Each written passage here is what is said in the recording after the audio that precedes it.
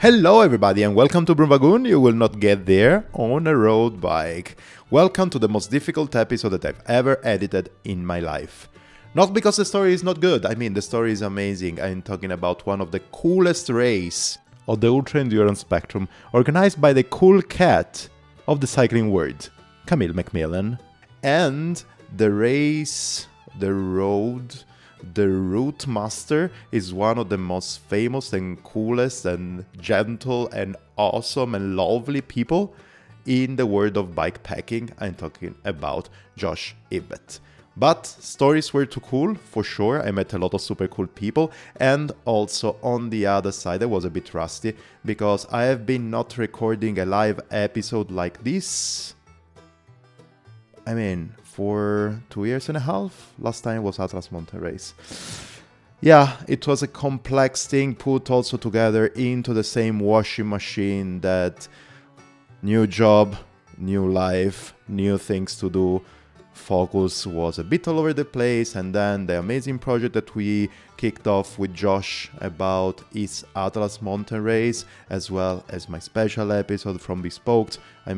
That's why you have been waiting for this episode for that long. But now it's here and we are all happy. So to celebrate it, please do something for me. Go on your podcast provider and do whatever you can do with that. Subscribe, review, rate, comment, do whatever you can. For you, it's 1 second of your life. For me, it's super important because most of the like-minded people like you and I would listen to this episode.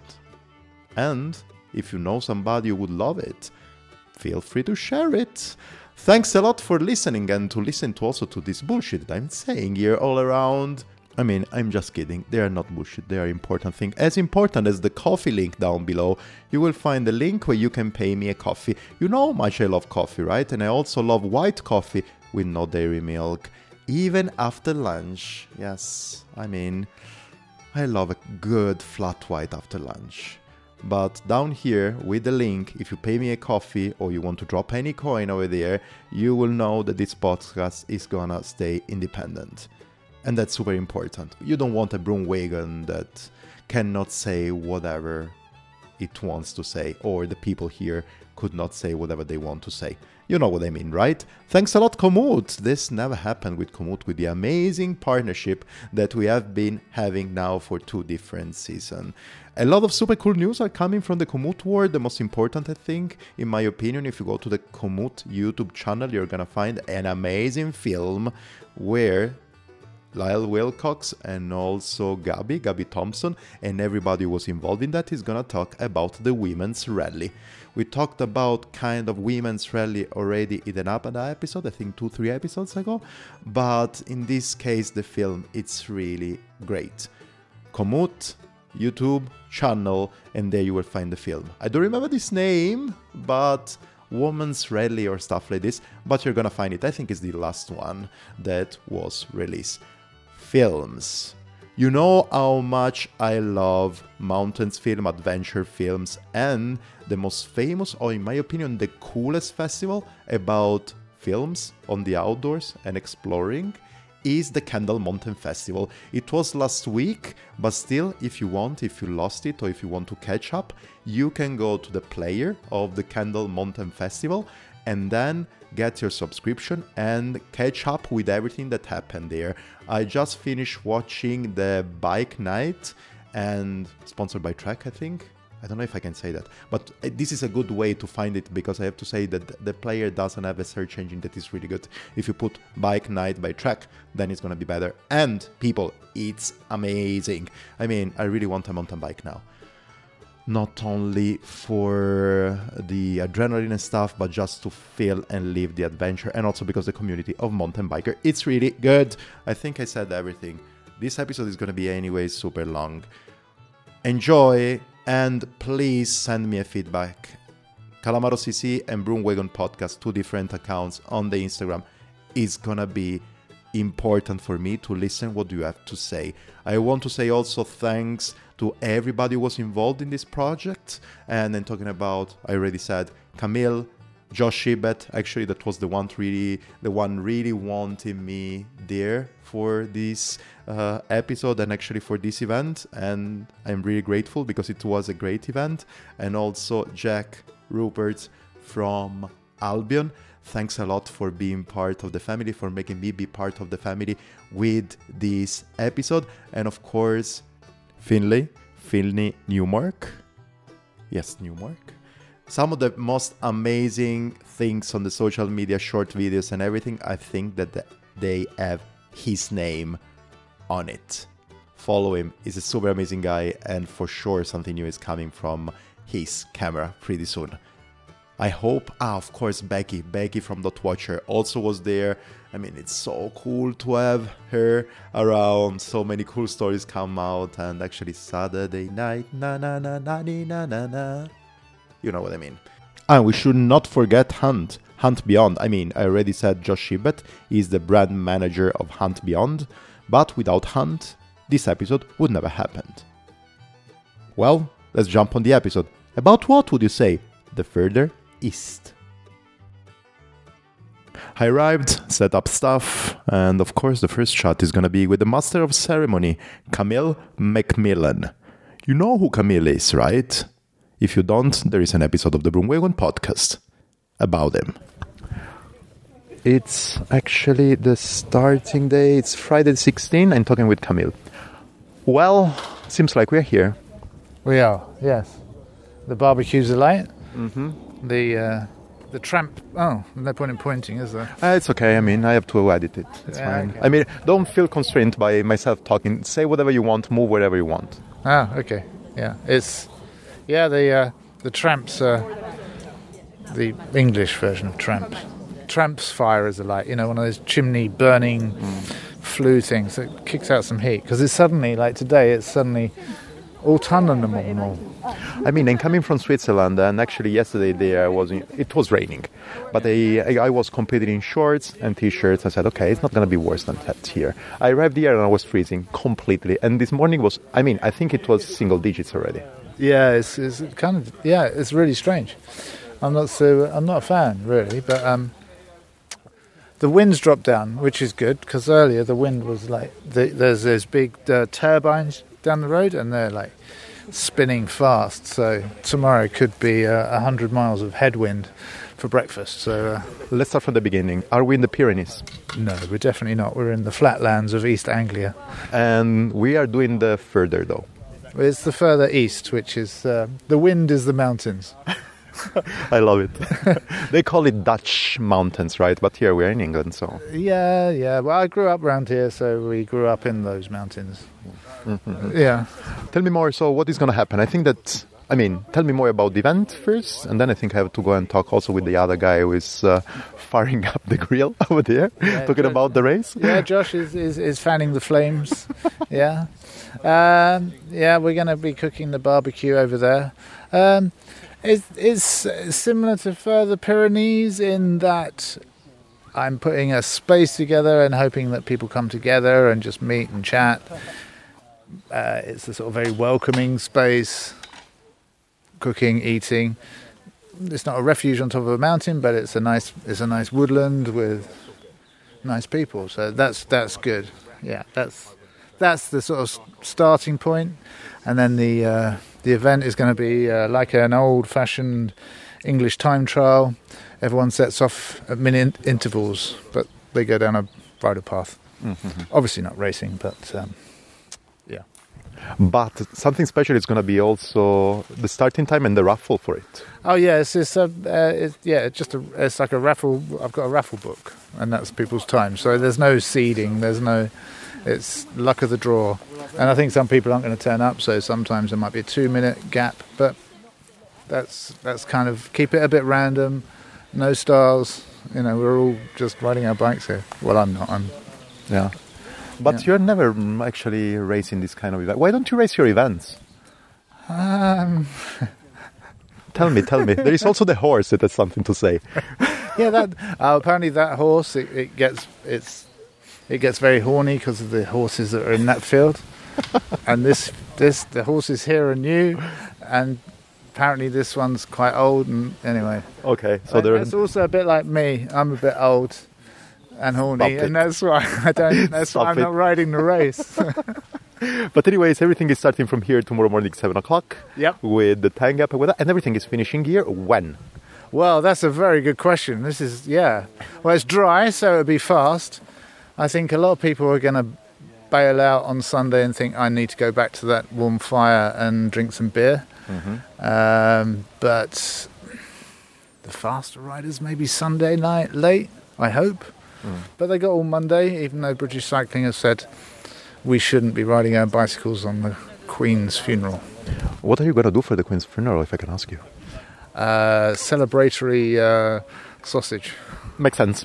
I like it. But anyways, actually, I remember that you said that actually everything should finish on Sunday, but actually you postponed the things a bit. So Well, it was all a bit strange because it got changed because of the strikes. And then the strikes were called off because of the funeral and all that shenanigans. So the timing's all gone very strange. So it's fortunate that Monday people can just roll in when they can roll in, rather because it is a long ultra sprint, I should say. But so to actually get it done in 2 days is hard. So now we got 3 days. Yeah. Which it was originally. It's just been shunted over a little bit. Yeah. Last question. Are you happy that I'm here? I'm very happy you're here. It's lovely you're here. Finally. I finally met you, so I'm super happy. Yes, we've been online and so much better in real. That's perfect. I'm going to talk to you in some other moments. No worries. Thank you, Camille. Look forward to it. Barbecue was on. People were nice, nervous, but excited. And there are a lot of different levels of participants to this race. Somebody had the first experience, somebody with some experience, somebody with a lot of experience. Let's start with the newbies. Ben. Hi. Hiya. How you doing? Yeah, good, thank you. How are you? I'm really good. Can I ask you your name? Maybe it could be, for today it's fine. Tomorrow probably will remember it's not true. I will never remember your name again. Ben. Thank you, Ben. So, yeah. Where are we? So we're in Cambridgeshire, Camp's End, on the start of the race, in a small little field, very kind of idyllic setting, fairy lights, campfire. Everyone's just about to start and have some grub. Really lovely. Yeah. And how did you get to know this race and why we are here? I think I know why I'm here. I'm here saying stuff at the microphone. Why you are here?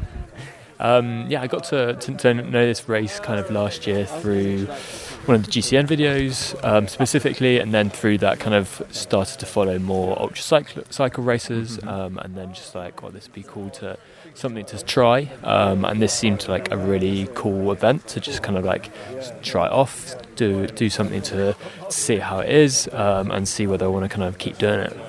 That's kind of why I'm here. I've heard kind of lots of like great things about ultra cycling and kind of that long distance stuff. I'm really kind of looking forward to seeing what it's like over the next 2 days. And so this is going to be your first race of this kind? Yeah, absolutely. Before I've done kind of races about 300k long, this will be definitely the longest. And actually a lot of people I heard that they're thinking about pushing through the night. This is also your idea of tomorrow? I think I'll probably have a couple of hours sleep just to break it off. But if in the miraculous that I am feeling good, then who knows? We'll see tomorrow night. Have you heard already about some of the races of Camille and what do you expect from them? Obviously I've kind of done a bit of research, I think it's going to be interesting. I'm really intrigued to see what the kind of the off-road sections are around here, and kind of I think it's going to be a really diverse kind of single track and wide lanes. We'll see.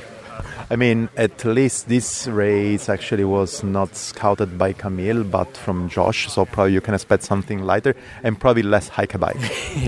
Yeah, I was watching the dots on the Pyrenees race, and that's crazy. Yeah, that was just like everyone saying that they did more hiking than cycling. So definitely. Pushed it to the limits, it seemed like. So I'm happy that it doesn't look like that's going to be the case. Maybe it's going to be next year the case. Yeah, well, we'll see. Just want to ask you the last thing, because I think that also the vegetarian burgers are almost ready. What bicycle are you riding? You can just tell me, for example, what tire size you have. Bike, I'm riding Mason Bouquet, 40Cs. 700C. 700C, yeah. That's nice. Just to be on the safe side. Yeah, absolutely. But yeah, all good. So yeah. That's great. I'm going to see you around. Yeah, perfect. So, best of luck. Thank you. And then Naomi. I mean, everybody knows Naomi. So we're here in front of some fire. Seems like it's cozier. It's lovely and warm here because there's quite a chill wind. I mean, it's crazy, right? Actually, I don't know. I was expecting a bit more better weather, but we're still in the north. We're still in September.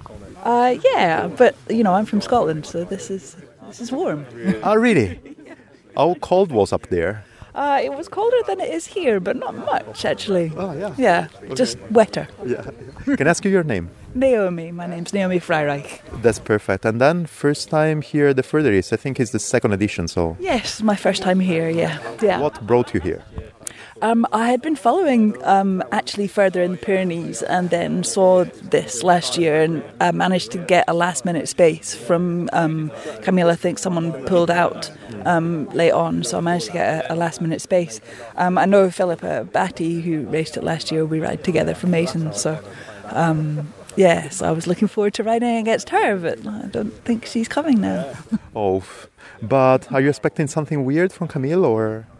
Oh, it's always something weird from Camille. Isn't that the very nature of the thing? Absolutely. That's why we are all here, right? Absolutely. Yeah. You don't come for normal. No, absolutely. But do you know the area here, or is going to be a new discovering for you? So most of it will be new to me. I work for a company based in Cambridge, so I've been here a couple of times, but I've only ridden sort of around the Cambridge area. So yeah, a lot of this is going to be new, which I'm excited about. That's great. Can I ask you just one question? Is like, what brought you here? We said already, but what brought you to cycling? What kind of cyclist are you? How much are you cycling? Or I don't know, how was your crash into bicycles? So I started about 10 years ago now, mountain biking mostly. Started doing 24-hour racing. Wow. Which is a lot of fun, and sort of extended to going a bit further. Started doing a bit more gravel riding, so that's how I got into cycling later on in life. That's amazing. I mean, I think there's a certain point. I remember once I was actually looking for a new skateboard, but I didn't know so much about skateboarding, and then I told the guy, probably I'm too old for starting it. You're never too old, you just need to start. Exactly that, yeah, and I think that, it's exactly the case. Cycling is great, whatever age you are, and I'm just glad that I found it when I did. Yeah, absolutely. Yeah, maybe earlier would have been better, but yeah, at a certain point also, at a certain point is good. Last thing, is it the first race of this kind for you, or you have done something similar? We're talking about 24 hours racing and gravel racing, but I mean, a bit more of a long distance racing like this? So I started GB Duro last year. I didn't finish, but I got sort of over halfway. I've done the Highland Trail 550 this year, and did the Lakeland 200 a couple of weekends ago. So, this is like, it's not my first, but it's not. I haven't done tons and tons, so I'm not hugely experienced. That's perfect. What are you expecting from this? I expect nothing but Type 2 fun. I love it. I'm going to see you around. Yeah, brilliant. Yeah, it'll be amazing to see you on the trails. That's perfect. Thanks a lot. Thank you. And walking around, I found also Shell. Super well known in the scene, especially in UK. He took part to anything you can imagine. A lot of experience, a lot of love for the outdoors. I love that guy. So yeah, I'm here with somebody with a wonderful name. Hi, Shell. How are you doing? I'm doing good, yeah. And you're also eating. Sorry if I'm bothering you. Yeah, no, just sorry. No, you're the problem. But I mean, you don't have to be sorry. I need to be sorry for that. No, I shouldn't have taken that bite at the moment that you pointed the microphone. No worries. I do it just to make you a bit more in difficulty. So actually, I'm putting you in a hard spot. Yeah, thanks. So no worries. So tell me more. Why are you here? I've no idea really, but because you like Camille. Because this, maybe that's the reason. I met Camille about 7 years ago on a ride and he's just bonkers, and I just like the guy. And so when I saw his series of races, I've always wanted to do one of them, and somehow they've never just fitted my diary. This one did, so yeah. Yeah. So how did you meet him? So you said that you met him on a ride, just Well, like I did some of the early transcontinental races, and Camille was some the second, third, and fourth of the transcontinental race. 3. Wow. And Camille was official photographer on the second one, and he popped up. I was sat. I can't remember where I was now, but I was sat in a cafe actually eating, and he suddenly popped up with his camera, started taking pictures. I was with another rider, and then he subsequently, because I'm quite old, and he told me he was going to sell the Quite pictures old? to Saga magazine, which is a magazine for the over 60s. Okay. And he kept popping up all along the route. And the following year, when I was doing TCR, one night we came into a town in Montenegro, and there was a checkpoint there which had accommodation, but all the beds were taken. And I sat around for some time and eventually got put in somebody's house somewhere the other side of town. Nice little room. When I woke up in the morning, there was about 10 other people in the room as well, and Camille was amongst them again. And of course, chaos ensued, and I kind of got further and further into understanding the madness that is Camille, really, I suppose. We just kept crossing paths. Yeah, it looks like, okay, you actually just told me that you already took part to 3 transcontinental races. You're not a newbie. Have you done anything else? Yeah, I've done quite a few. I probably can't even remember. So things like I did North Cape Tarifa, and what else have I done? Transatlantic Way, Pan-Celtic. I did the Indy Pack across Australia. So yeah, lots of them. Highland Trail. I've done some of the off-road stuff as well. Okay. Italy Divide. Every year I try and pick one or two.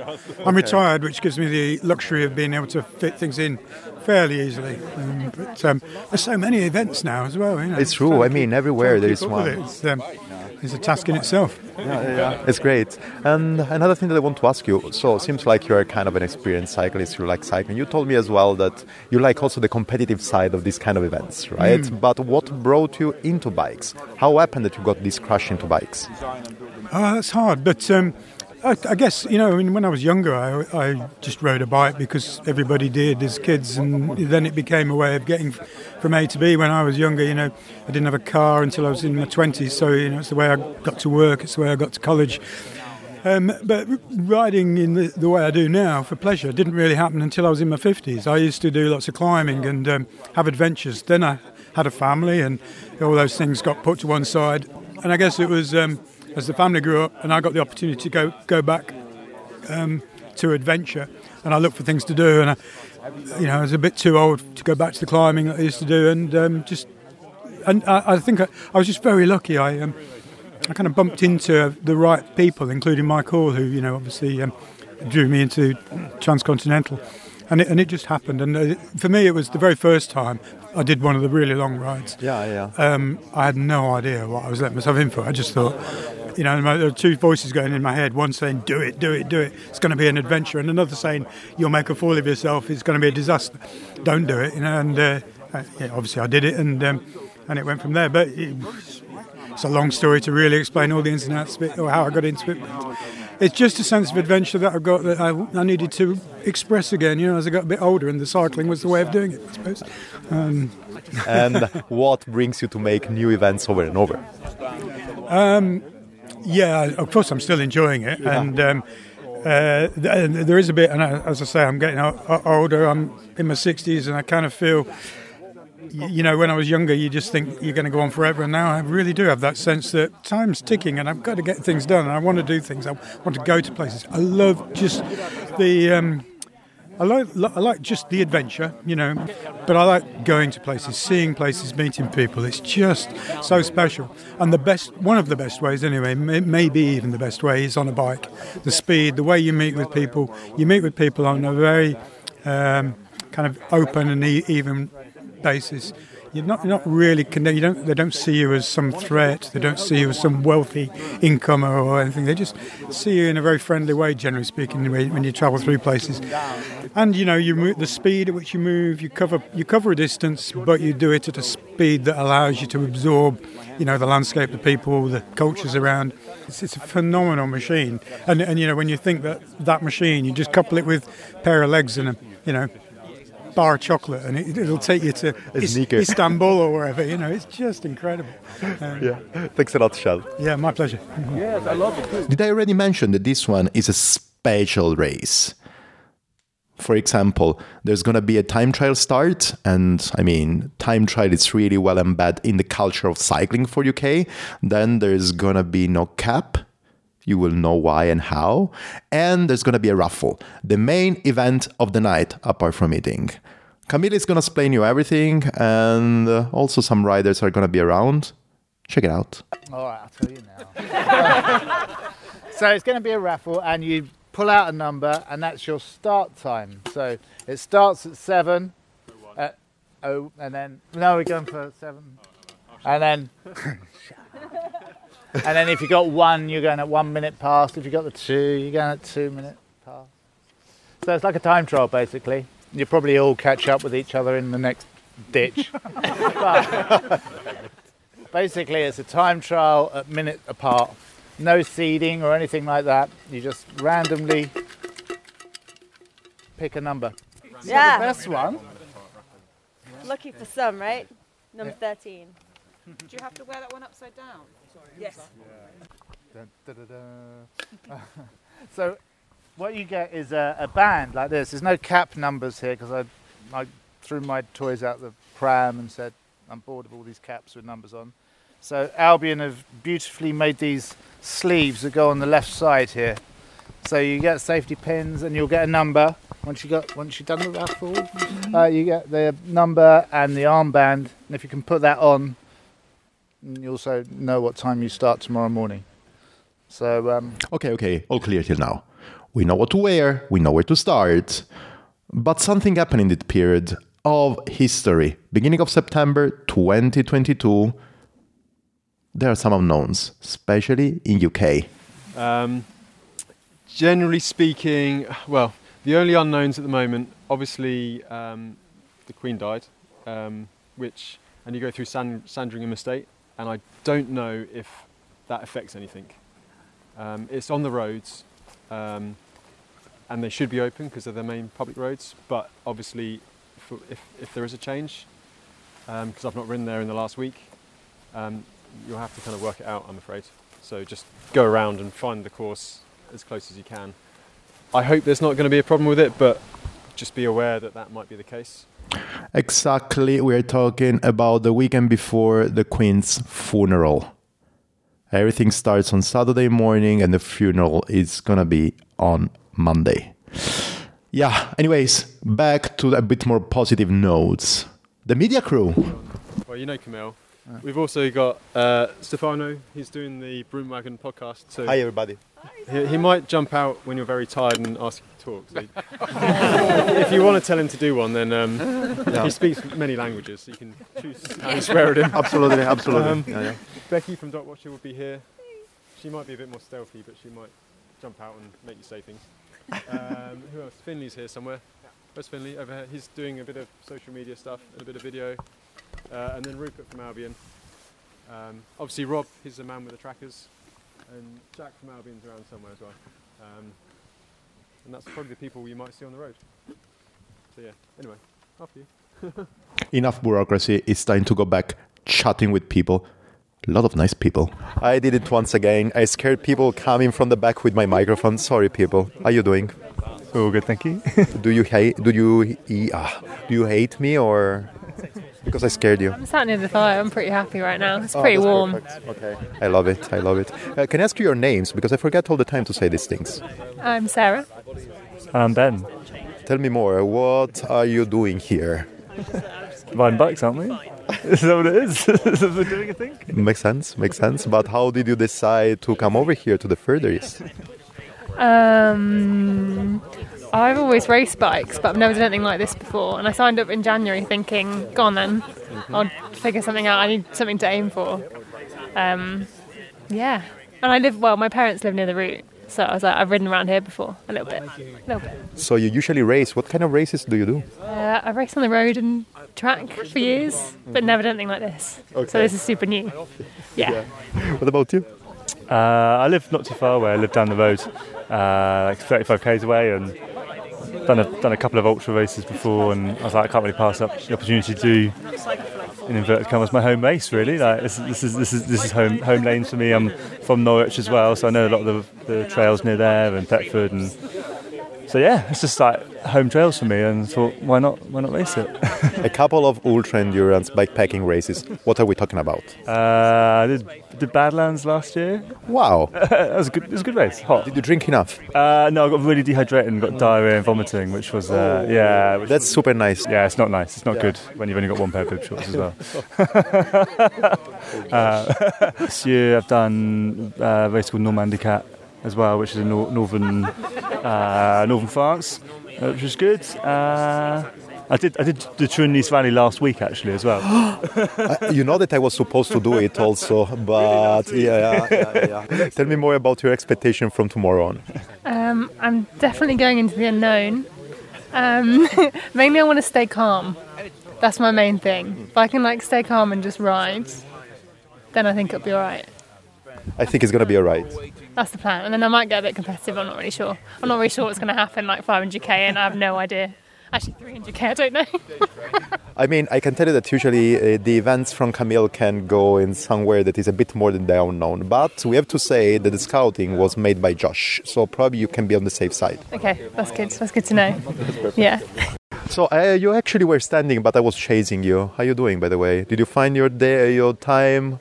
45 you're going to start. How do you feel with it? I'm feeling really good. It's a cool atmosphere here.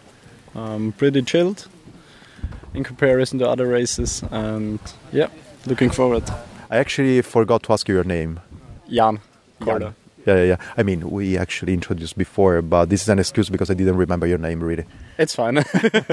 So tell me more. So you were talking about a bit more chilled event than the other races. Right. How many races have you done already? Right, ultra raced 3 last year, and this year just a few backpacking trips for my own. Okay. Yeah. What's the expectation for you then? Going as fast as possible around the course, I guess, and be back for, lunch on Sunday, hopefully. Ah, really? So you are really thinking about being super fast, not sleeping, I think. The plan is not to sleep, yeah. Mm-hmm. So I'm not really packing any sleeping gear, just an emergency blanket. Yeah, I don't know. We will see. If I'm really tired, I'll just stop for a short power nap. Yeah. So everybody's telling me, you have to talk with Rich. Hi Rich, how you doing? I'm very well, yeah.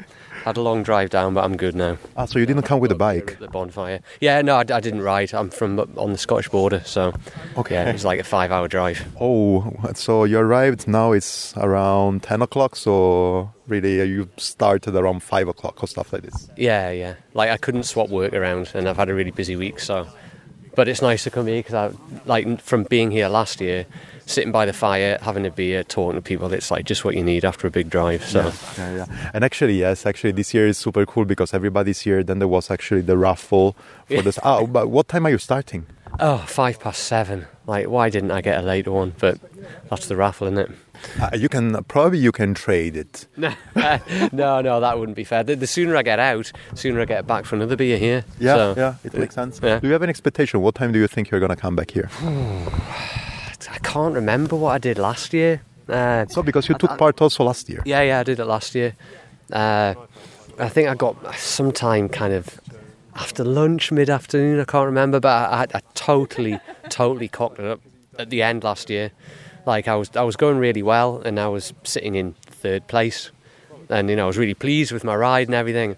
I just had GPS glitch after GPS glitch, and I was only a few miles away, and I was just out there for ages.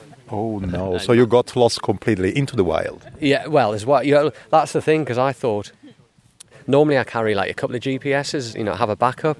when I'm doing something in like the wilderness. But I was like, East Anglia? How wild can that be? But I mean, it turns out you can get lost anywhere, can't you? It doesn't matter if it's like kind of not a kind of wild environment. And I wasn't third anymore. So this is the second time for the further east, but actually I got news that you were also in the Pyrenees this year. Yes, yeah. That was Tell me more about that. How was it? Oh, it's just unbelievable. Like, it couldn't be any different to this. Just insane mountains, and it was like my favourite kind of terrain. It was like rocky and steep and really dramatic and wild, and like it just felt intimidating but like exciting, and some of the descending was just amazing. Like I was on a mountain bike, and a short travel full suspension mountain bike, and even if it wasn't the best for carrying and the fastest on the road, it was just worth it for the descending. Like one descent in particular was one of the best I've ever done anywhere. It was just miles long and rocky and fast, and it was amazing. So it was nice because I had absolutely no expectations. I just wanted to do the event, and because I'd broken my leg about 3 months before. Oof! On the bike? Yeah, a crash in a previous race, and I'd literally... I mean, I'd hardly done any training. I'd done like yoga and strength and flexibility and that type of stuff, and I only had like 2 to 3 weeks on the bike. And even then it was down to, a couple of weeks before the race I was still in pain and hobbling, and I hadn't walked any further in the shops. So, it was a real challenge just to get around, like 5 mile hiker bikes up mountains when you haven't even walked across the street. It was... I didn't think my leg was going to hold out, but it did, and so I was really pleased to get around. But I'd like to go back to that one and like kind of be in my best shape for it, because I loved it. It was really good. Right. So Rich, basically you're a mountain biker then, more than a gravel rider or a road cyclist. Yeah. I mean, I begrudgingly got a gravel bike. I did race around Rwanda at the start of the year on it. Oh! And I did this last year on it. I've done a bit of winter riding and a bit of winter training on it, but I prefer to be on a mountain bike, if I'm brutally honest. But it's got its purpose. And for this it's perfect. You wouldn't do this on a mountain bike. No, of course. And it's all right. I prefer mountain biking, but You would never imagine that Rich prefers mountain bikes. I mean, he's a super skilled mountain biker, but he really, really, really knows how to ride a bike for long distances. We're gonna listen to him a bit more. Now it's time to go to bed, then wake up in the morning, and somebody arrives pretty early with the need of speaking. How cold is it? Very. Very. After the summer we've had, Josh could have booked better weather. Yeah, it's true. So, talking about booking, where did you sleep? In the back of my car. Ah, perfect. Was it cold there? No, it's quite cosy. Okay. Yes, I'll be missing it tonight. Yeah. Because are you planning to sleep, or you want to push it through? I think there'll be sleep. Okay. I'll ride until I'm ready. And that'll do. So tell me more about Russell, right? Yes. I mean, I'm super, super well known for forgetting the names and misspelling names. So I expect that. Yeah. I mean, then with my Italian accent, everything is a bit funnier. I'm terrible with names. That's for everybody's mate, sweetheart or darling. I love it. Tell me more. Why did you decide to take part in the race? Somebody pushed you, or I've been tempted for a long while, but as it was Josh's route and Josh's event, I thought if I'm going to do one, I might as well do Josh's. Yeah, makes sense. But are you usually racing on these kind of events, on road, off road? I race gravel bike. I used to race mountain bikes for many years, and I like long rides. So I raced for Frontier, and I raced Dirty Reaver this year. Oh, that's super nice. I remember that I had somebody on my microphone talking about Dirty Reaver once. So we're almost starting. So what's your expectations of the race? Ride in, see how I go, hopefully get to the end. Okay. No thought of where, when or how fast. I've got 2.5 days, nearly 3 days. Let's see how we go. Perfect. I would just want to ask you the last thing, and it's about your bike. Did you put something special? Do you think that actually, I forgot to put this thing on the bike, probably could be helpful, or on the other way around, I put this one, it's going to be super helpful, like the bell? No, you have done. I don't have a bell. Oh, I thought it was a bell, but you have the lights. It's more like a bell. When you're as loud as I am, you don't need a bell. Okay. You just talk, hey mate. Yeah. I just shout. I do the same. Yeah. No, I don't do. I don't know. I will find out at 2:00 tomorrow morning what I've forgotten. Enough talking, everybody. It's time to start. 5, 4, 3, 2, 1. Au revoir. Good luck. The start, countdown, like in a time trial. Well, the time trial starts with a really narrow trail that has some ditch on the side, both sides, and every minute a new participant is gonna take the start. The first part, everybody thought it was quite easy and not so difficult and flat. Well, I actually rode it the day before. It's maybe flat, but it's not easy like the full course. That's why at a certain point we stopped in a climb that Josh knows really, really, really good. And we're waiting for somebody to speak. How's it going, Rich? Pretty good, yeah. I can see it from your face. You're doing great. I'm enjoying it, thanks. See you later. How you feeling? Should have trained more. That's what all the fast guys say. It's not easy to stop and let the first one talk. Rich and Jan, for sure, they didn't stop. But then you wait a bit and somebody who likes speaking stops and has a talk with you. Probably we can have a walk and talk. Walk and talk. How you doing? Not saying I'm not going very quick if we don't know walk and talk. No. Just say that you're doing great. Is everything fine? Yeah, been good so far actually. Yeah. Really nice route. Eating enough? Possibly not. No, you have to do it, man. Just had a jam sarnie. I'll have another one in a minute. Perfect. Enjoy. I will see you later. Ciao, Rasa. Ciao. Yeah, I'm coming. How you doing, man? Yeah, great. Loving it. Feel like I've probably gone off way too hard, but... Really? Already? Well, completely new to this. It's the first one, so...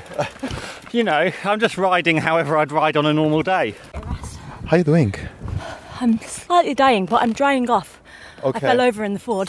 Oh, is everything okay? Yeah, everything's fine there. Okay, the bicycle is okay. Bike's fine. Okay. I'm fine. A few bruises. But it was nice to kind of get wet. It was kind of cooling down. Oh, that's perfect. Yeah, because now it's getting quite hot, but there is a lot of wind on the other side. Yeah, there's a lot of headwind. It's kind of... But getting through it. No, Thanks for an amazing event so far. Yeah, thank you. Ciao. Bye. I entered it to I lost a lot of confidence when I got hit by a car on the road, and then I've had a few crashes riding, racing, and I was just losing it, and I was like, I can do this, but my brain's just stopping me. So I think that's kind of the reason I wanted to do this, to prove to myself I can do it, or at least get to the point where I'm right, I'm comfortable with doing a bit more than I was. Yeah. And how do you feel now? I'm happy I caught these guys actually. It's nice to have people to ride with, but yeah, I've been faffing I think for the last first 100k. I've been stopping, I've been I don't know what I'm doing. Oh. But still early. Yeah, I know, I'm just need to settle in. You know what actually usually helps for that? Having or a power nap or a huge meal. Everything gets better after that. I've got lunch, so I'm ready to stop for some lunch in a bit. You can have another lunch, a second lunch. I think my parents are up at Bourne, maybe near there, because they're from there, so hopefully I'll have someone on the road at some point. So that'll be nice. A big lunch. We arrived in Spalding, and there you would find a huge gas station with a gas station supermarket and the McDonald's. You can be sure that most of the people will stop there. Well, we also stopped there. We stayed there for more or less 6 hours. Let's not talk about that. We arrived there, the first ones approached, and of course, here's Rich. Is this or not the best encounter that you ever do? Here at the gas station. I'm going to McDonald's after this. Oh, really? I've got no shame. Oh, you do great. I mean, why not? Yeah, just get loads of calories down me. Oh, okay. Did this guy actually bought also something for you? Yeah. How it has been till now? Sorry? How has it been till now? Good. We both started to get a bit dehydrated then. Is there enough water around in the course? Well, there kind of is, but... Go for it. Just we didn't want to stop. Actually, when Rich says all of these, I can count there 2 bottles of water, 1 of cherry Coke, there is a Red Bull, there is... I like that. Oh, that's amazing. Yeah. I mean, Yeah. Cheese and chutney roll. It's super good. And then I saw a couple of bars and all these things. Yeah. Well, this is my last big fill-up for the night. Okay, so you're just getting everything, you're putting in the bags and then go. I'm going to go over there and have a big meal and just carry on. Okay. Like no more, well, hopefully. I only have to get some water somewhere, but... Okay. Yeah. But actually that's what you're having. Actually, snacking through the night is going to be that, but you're going actually to McDonald's to have the meal. Yeah. That's stopping. My big, like, proper food now, if you can call McDonald's proper food. While Rich was there chatting with us and having conversations, there was this guy, Jack, who was in a corner stuffing his mouth with food, as well as his bicycle bags with food, and not talking so much. I mean, it sounds a bit creepy. He's an amazing guy, Jack, but he's gonna talk this time on my microphone, and not anymore until the end. You guessed it, right? Listen to him first. Done well. You must have one of the lightest setups. Yeah. Only small, I guess. Only small items, I suppose. But yeah, I wanted to be safe just in case. Just because I probably will crack at some point. What's your name? Jack. That's something that I really admire of you. Is actually this bag that you have here, this pocket that you have here. Oh, it's cool, isn't it? It's always full of cookies. That's the way. I love biscuits. I've got big rolls in there at the moment. Yeah, it's good. Yeah, it's nice. Are you gonna stop tonight, or what do you think? I assume so. Just I've never ridden through the night before, so okay, I don't know what to expect. So it's your first experience, this one? Usually you do road, or? Yeah, a bit of road, I guess. Okay. Yeah, we'll see how it goes, I guess. That's perfect. Yeah, the night's scary. I mean, I can understand you. Man, good luck. Thank you very much. Ciao, buddy. Then Nikki approaches, and then she make to us, especially for us, a masterclass of gas station grocery shopping plus gas station planning. Even if you're completely stuffed with stuff, what did you buy? What did I buy? Yeah, some water, I can see. Quite a lot of liquid.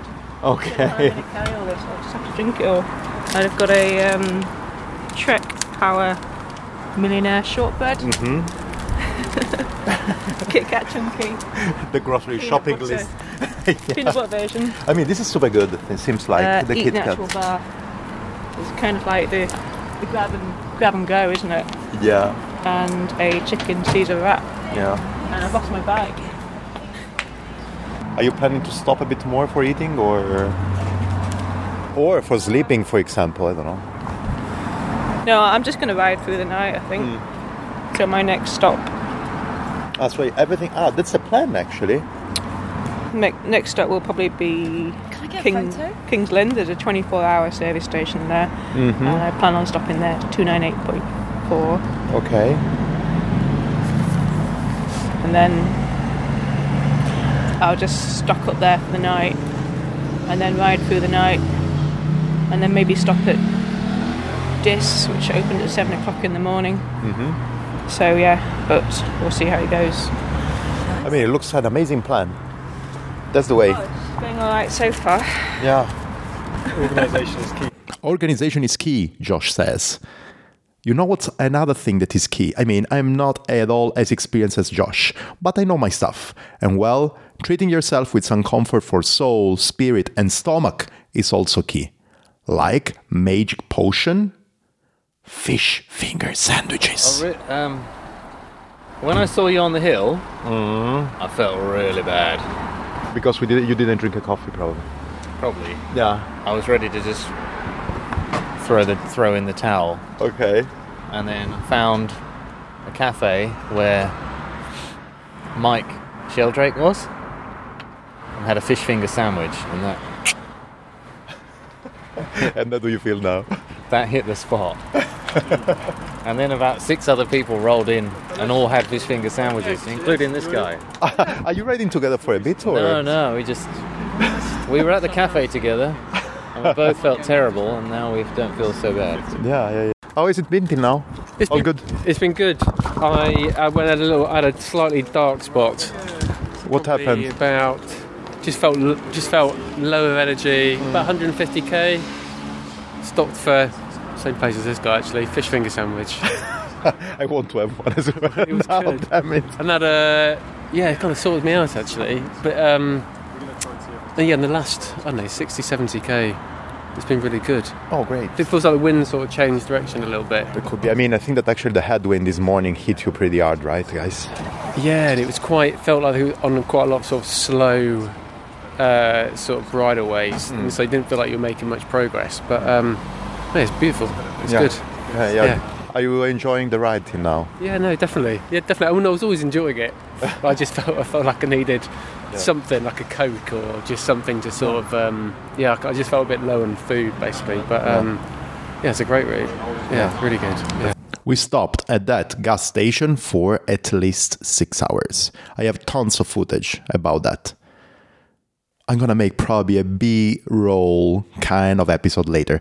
But here, then we were in the car, we were waiting for other people, and then Josh said something that blew my mind. Stefano, Becky, now we are entering the fence. Here things can get a bit weird. That is such a twat section of off-road. Like, that's not even there to make it like, oh, it's a bit challenging. That's just there to piss people off, isn't it? Like, fair, like, fine, but it is an absolute dick section. It is. The alternatives of the A road, the other side of it. I would take that. Yeah. Fucking just time trial the hell out of it. No, fair, well done. I mean, we don't have mountains here, but we've got flat, grassy, bumpy, mate, tracks. Honestly. You bet you prefer a mountain, wouldn't you? Yeah. Also, I wish I'd just taken the bloody road. Like, you can cut onto it. And I was like, but the route says on top, and I don't know if the road leads to the same place. You're a good boy then. I was just, oh man. An honest citizen. I'm not gonna put it on records though, otherwise next time everybody's gonna go on the road. Yeah, that's fair, Yeah. I did think about changing it, but then no, that's fair. Mate, no, great, wasn't it? Like, wicked. That's dick. You know, like. Yeah, that was rough. Maybe that was the roughest bit so far, I reckon. Okay. Yeah. I was just like, when will it end? But I was kind of like, I couldn't work out because I've only seen that in the dark, and I'm like, am I surrounded by water right now? Yeah. It was kind of like being trapped in a nightmare. This line of like civilization just gradually like come nearer. we were watching the lights. We were watching for like 15 minutes. Exactly. They're not never got any closer. Yeah. Oh, really? No, always there. Yeah, once I saw the lights here, I was like, oh yeah. Yeah. When am I going any closer though? And I was looking back and he was a bit further back, and I was like, nah. The whole time I was thinking going. like, when I get to the end, I can have a sausage roll. Hey man, how's it going? It's cold. I mean, it's super cold. Really, really cold. Yeah. It's cold.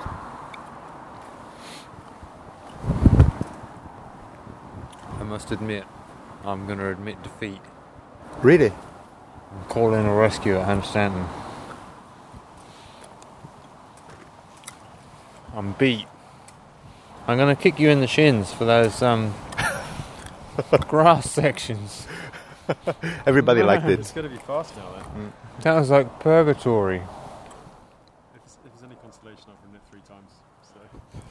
So. Only 3. You just see red dots. You know, are they getting closer? Further away?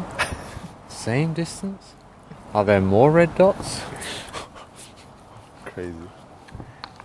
Tough sections, scratching, and then we arrived to another McDonald's. Jack, first position, is already out. And then we found the second position, Adam. How's it doing? Everything fine? I feel alright, yeah. Is it cold outside? I mean, it is, but how do you feel? I feel good. This is working a trick that I'm all tin foil. I love it. Tell me what it is, though. It's tin foil. Got all tin foil on my toes. This is and perfect. My chest is all tin foiled. I was cold earlier. Yeah. It's still super cold. How was actually this nice session that is in a bit of time ago for you? The nice section of the 10 miles on the riverbank. Yeah, exactly that one. Do you like it? I knew it would come in. It's awful, isn't it? It's awful. But I knew it was in last year, weren't it? And my mates rode it a couple of weeks ago, and they said, yeah, it's awful. So I knew it would come in. I'm local, so it's quite nice. Hey. What did you order inside? Here, a Filet-O-Fish, the most underrated McDonald's burger there is, a cheeseburger, and I don't even know anymore. Are you eating it here or you are going on? I'm going to go and grab them and I'm going to go. That's great. Maybe something is missing here. We are after the fence, McDonald's, side of the road. We are more or less halfway on the way to go to the sea, and it's night. Those people here, they're not going to stop for the night. No power naps, no naps, nothing. Just fueling up at McDonald's and then keep on going through the night. We're going to do the same, but that's another story. Now, classic, Rich and Jan, now they are together. They're going to put their stomach in a comfortable way. And yeah, you're going to listen, what? And then we're going to head through the night. What is happening? Big Mac menu. Big Mac meal, yeah? Yeah. What drink with that? Coke. Coke, yeah. And one wrap. Wrap, yes. We've got a garlic mayo, we've got sweet chili, bacon barbecue. Sweet chili? Sweet chili, yeah. Is that by itself? Yeah. Yeah. Chicken nuggets. 6 chicken nuggets. Any dips at all? Yeah. Barbecue. Barbecue, yeah. Is that everything today? Yep. It's 11.79 that one. A huge order at McDonald's. That's what's happening. Not even super expensive. Going through the night, arriving to the sea. But first, some sleep, and then that's how the morning sounded. All good. Southward, East Anglia, on the beach, seaside, amazing location.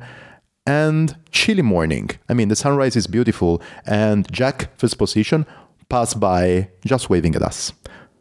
We move forward, and close to the beach, we find somebody else who spent a nice night riding.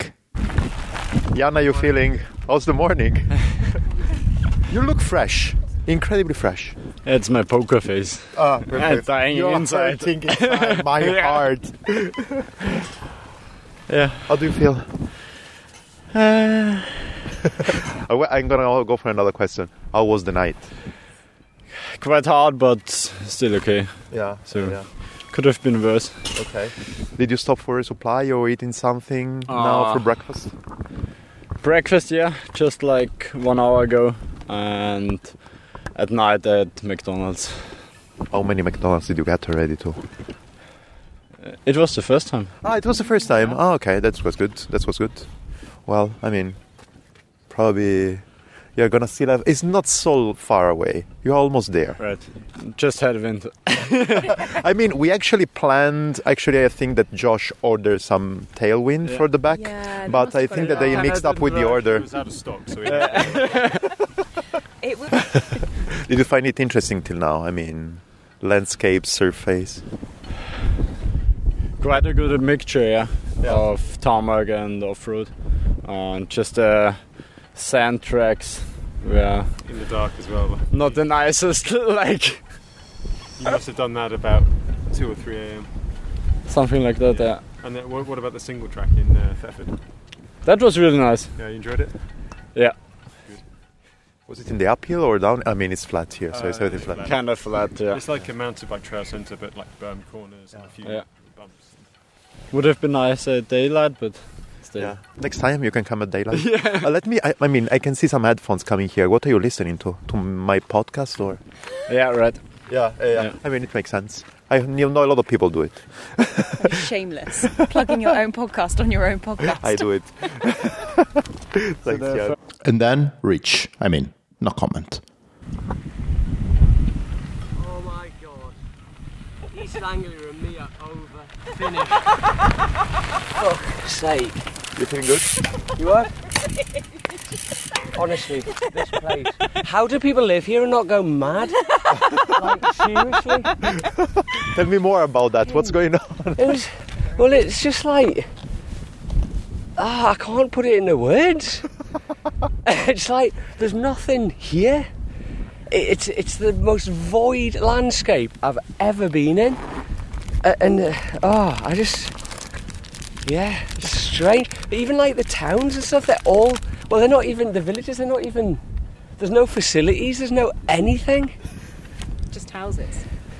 Yeah. It's like being in bloody northern France.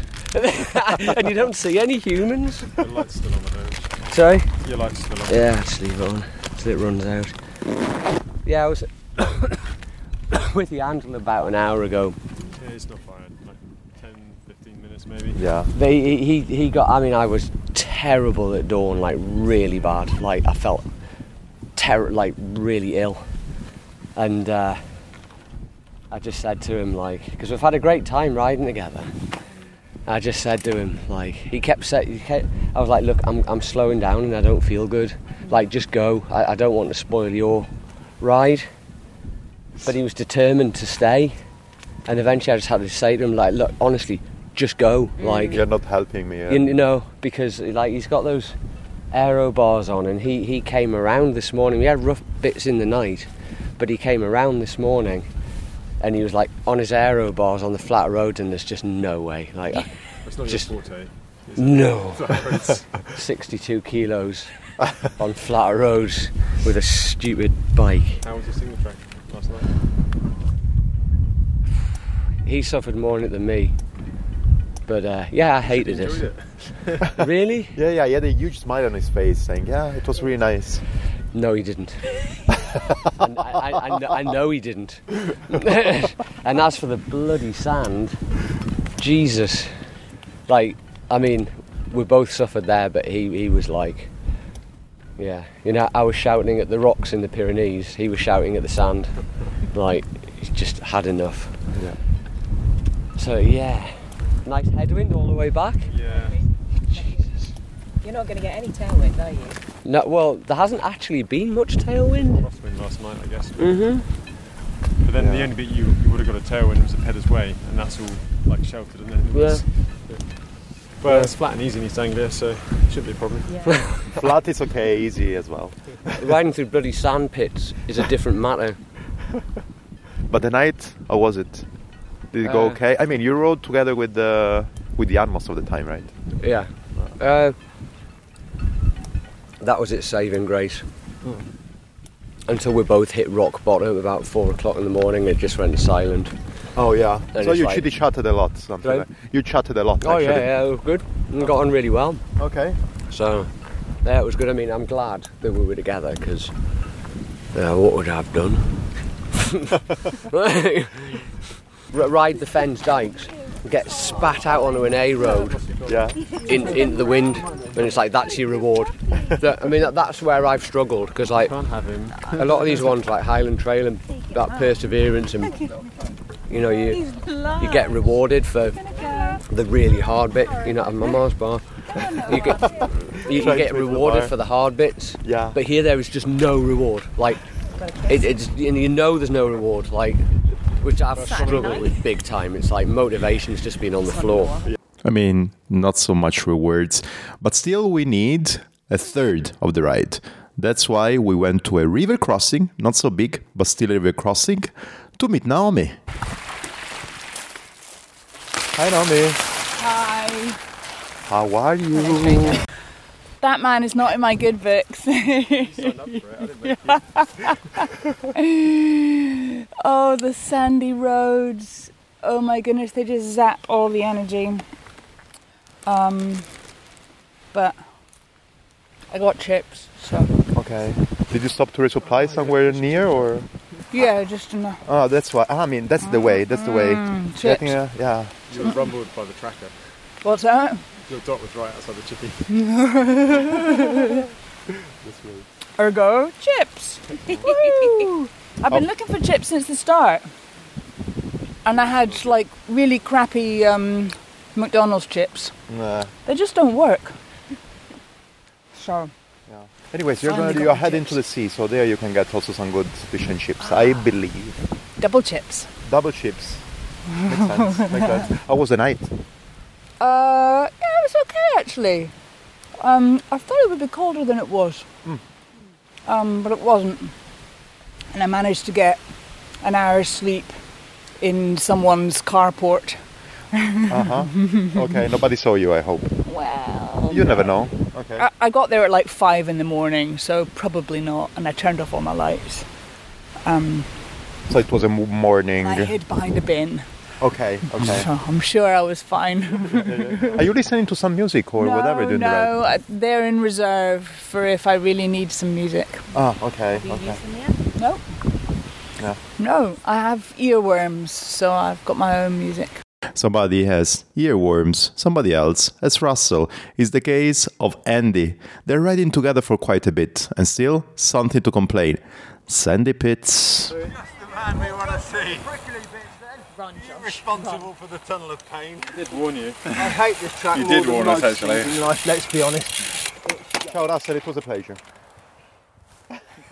How you doing, guys? Seems Still like here. Did you Still smiling. Yeah. Still smiling, still Still standing. smiling. Yeah, I just walked through it. I hate that bit. Which one? That bit there. The prickly tunnel of love. Okay, there was something like sandpit or... Oh no, this is bumpy. And it's got, I'm not sure what they're called. Sharp prickly things. That's the word. Well done. It's been a long day. What about sleeping? About an hour and 40 minutes, I think, if that. Okay. Yeah. And I've been on the floor today. Oh. You knew I would be. We had a moment with the front tyre on the edge of a rut. No. Oh yeah, it wasn't a pedalway one, Andy. Yeah, and then I shoulder barged the floor and head butted it, but it still didn't give in. Always. Got up, didn't I? Got back on. So how was the night, Adam? It was all right actually. Yeah, got lucky, got a good sleep spot. I think it was about. I was quite early. I messed up with my eating, and got to that point. You get a little bit of sort of gastric shock. Oh yeah. And you don't feel like eating anything, and it's really difficult. You're forcing yourself to eat all the time. Yeah. And I didn't pick up enough food when I left King's Lynn, so I could have pushed through to the top of Peddars, but I got the other side of Sandringham, and just took the decision: if I sleep, normally your stomach settles, and then you're ready for breakfast the next day. So I decided to do that, and then get up, when it got light, and then go from there. So I managed to meet Russ for breakfast about halfway down the Peddars Way. What did you have for breakfast then? McDonald's. Oh yeah. Gotta have a McDonald's for breakfast. Oh yeah. Hot food. McDonald's for breakfast. These days are almost over. I mean, for somebody, it's already over. For somebody else, like Russell and Andy, it's gonna take a bit of a while. They're gonna finish the race, I think, a solid 10 to 15 hours after this talk. Anyways, we are heading fast back to the finish line, and there we find some cool people. I mean, it's super weird because this is the first time that I'm following a race with the front of the pack, but it's the further. Anything is different on the further. How you doing, Jack? Yeah, no, feeling all right. A bit spaced out, obviously. Could have been up for 30-something hours, but yeah, considering being up for that long, I feel all right, I guess. Are you riding your bike until the station, or? Luckily, Jess is here to pick me up. I'm copping out. It's not really in the spirit of it, is it? We're supposed to be no transport, or use public transport, but okay. I'm hitchhiking, I guess. Call it that. Yeah. Actually, we didn't talk so much, but a couple of times that we talked, you told me, yeah, it's my first time. Yeah, I think I'm gonna feel my body, and then maybe I'm gonna sleep. How was the race? Yeah, no, it's went surprising right, because I was feeling quite scared for the night. That's the thing, because I've never ridden in through the night before. I've ridden in the dark, obviously, and then I just took some caffeine, and then that kind of kept me up. And then before I knew it, the sun was coming up again. So yeah, it wasn't too bad, to be fair. And it's nice at that time because it was nature's out, seeing owls and things like that flying around. It's quite cool. Yeah. But definitely tough going, for sure. Of course, but this is your first race of this kind, right? I mean, you're usually riding road bikes? Yeah, so I've always had a kind of gravelly bike, I guess you'd call it. I'm riding around off-road stuff, but never done an event like this before. Mm-hmm. And I kind of entered it just to think, obviously it's a big challenge for me to finish it, and I just wanted to see kind of how, if I could finish it and just how I'd end up feeling after it. So yeah, it's more just I guess kind of exploring what would happen. It's exploring a bit yourself, exploring whatever it's outside, or exploring also your passion for cycling. Yeah, definitely. and just figuring out how my body would respond to it, because it was a complete unknown. That's the thing. Yeah. And I thought it was like a good starter sort of event, because it is one night. It's not like a multi-day thing, and like all the roads around here are relatively safe. Obviously, it's not like something like in the Pyrenees or something where if it goes wrong and you're high up, you're going to be in trouble. Yeah. Whereas here, although it was chilly, like I think you're always going to be able to sort yourself out. Yeah. So it felt like a good safe starter one. Yeah. See how it goes. Yeah. So basically, I know what I wanted to ask. Yes. Do you have any low light and highlights of the race? What did you see around, and how did you find yourself in this kind of situation? Yeah. So I reckon it's easier to remember the low point, which is a bit like depressing. But it was like 3:00, and there was like this 30k section of just deep sand, and it was everybody hate that. Yeah, and it's like you couldn't even ride for it, so it was just a case of like pushing your bike, lots of walking, and then I think that as well, with it being like 3:00 in the morning, it was just hard going. Yeah. But once you got through that, like the gravel and tarmac felt super smooth, so it was nice. Yeah. What about the highlight? Something that you saw and you said, wow, yeah, now I can go through and finish it. I think actually probably a highlight is because I've never done an event like this before. Say like road racing or like crit racing or something, it's very serious and no one really chats, but as like it's like the race kind of plays out very slowly, an event like this, and so everyone's chatting, and it's like you can have like long half-an-hour chats with people, and then as you're like catching people up or dropping back to people, you just chat to people, and it's a very like social event, which is nice. It makes it I think just like really nice nature to racing. Yeah. If you can call it a race, more of just like an event, but it's cool. Last couple of questions I wanted to ask you first, actually. How did you are not new on cycling, but you are new in ultra cycling, right? In something like long races. Yeah. Probably something that changes in this kind of situation is the nutrition. How did you adjust yourself for eating and when eating, and what did you eat? Yeah, so I kind of, whenever I've done like longer rides, say like over 200k or something, and I always get to the point where I'm sure most people do, where you don't really want solid foods anymore because you just get like palate fatigue. So I just put like most of my energy just in my drinks. And the idea was that would get me like the minimum amount of energy in my drinks, and then anything I could eat I would just have.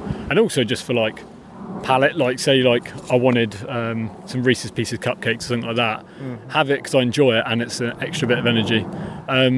So yeah, it's kind of like stick it in the bottles and it's easy. You don't really think about it because you're just drinking it. So I took like 8 or 10 sachets or something just to fill up. Wow. So I had them all in my saddle pack. And then each time went to like the gas or like petrol station, just buy water and bang the powder in it. And then it's kind of like peace of mind. Because I was kind of, because sometimes you get post offices and things like that, you just don't know what you're going to get at them. Absolutely. Could be some like stale sandwich or something like that. So I just knew what I was getting. That's great. Last thing, do you want to say something, they're not here around, to Camille or Josh about the race? Yeah, no, it's like a lovely route, that's the thing, and really well thought out. Because I've chatted to Josh at the petrol station about, like, he was saying this year he thought flowed a lot better. And it was just like, it's hard, but it definitely tests a lot of like different skills, because you've got deep like rutted sections where you've got, it's kind of like in cyclocross, you've got to practice riding in a rut. You've got like the sand, which is obviously really hard. Just like big bumpy sections of like open farmland. So it's like a very varied course, so it's always like mixing it up. And then also when you've got all that hard stuff, you really appreciate when you're on some tarmac. It's a nice smooth tarmac, it's nice. But it's a very cool course, but on the pedals like all day, there's hardly any breaks, that's the thing. So it's a blimmin' hard course. But cool. I would definitely recommend anyone that thinking giving it a go to chucking an entry next year. Thanks a lot, Jack. That's all right, no worries. Adam, how do you feel? I feel tired. I can imagine. You didn't sleep, right? No sleeping for me. No sleeping. Any, highlights, lowlights of the race? So 3 barn owls and 1 tawny owl, which was the highlight for me. 11 owl. Great route. So I was born in Whittlesea, and then I live in Hitchin, and my parents live in Norfolk, so I pretty much knew where we were going. And it's a beautiful, like the fen, the wash is beautiful, and like it's the beauty, it's in its bleakness, isn't it? So I loved it. Great route, but it's not easy because there's no rest, because you only got to be on the pedals the whole time, haven't you? There's no downhill at all. So I loved it. I'm happy. That's great. Really happy. Yeah. But I'm tired. Yeah. You know what, actually? I mean, we saw each other a couple of times, maybe more. The thing that actually astonished me a lot about your race was your efficiency. You were jumping into gas station, resupply quickly as hell, jump on the bike and then eating on the bike. Or drinking, knowing already what to drink, finish the can, drop it and go. Or ordering food at McDonald's and being grumpy because it was not arriving straight away. Then taking your food and leave. Tell me more. So, to hear about this event, I watched a GCN video last year and thought I liked the look of that. And then I'd never done anything like this before, so I got in contact with Neil Phillips on Instagram, who was lovely, and I sent him a message and said, can I ask you some questions? I've never done anything like this before. And he said sure, and he was really kind, and he was like, it was his advice. It's like, if you want to be fast, you need to be efficient. So it's like, you just no mucking around, get in, and like the smaller, the more you can decrease the stopping, the faster you'll be. So that was all down to him. Okay, that's amazing. Last thing that I want to ask you, do you have anything to say to Camille or Josh? I've thanked them both. Josh, definitely thank him, but that's some route, isn't it? I know what you mean. Sandy, and he got the most out of Thetford Forest, shall we say. Okay. We were in it for about 3 weeks, I think. That's perfect. Man, you're riding back home, so have a nice ride. I will see you soon. Lovely to meet you. Jack and Adam, winner and runner-up, were already there waiting for me to talk with them. I mean, for sure they were waiting for me to talk with them. But third and fourth arrived while we were there hanging out. Imagine who they are. Jan, how are you feeling? Good. I see it on your face. You have a smile that is huge. I mean, we have been together for the couple of days. So how was the last 7 hours? Probably 6. Hard. Long. Okay. But yeah, also quite okay. Okay. Are you looking forward now for? Just having a beer. That makes sense. Thank you, buddy.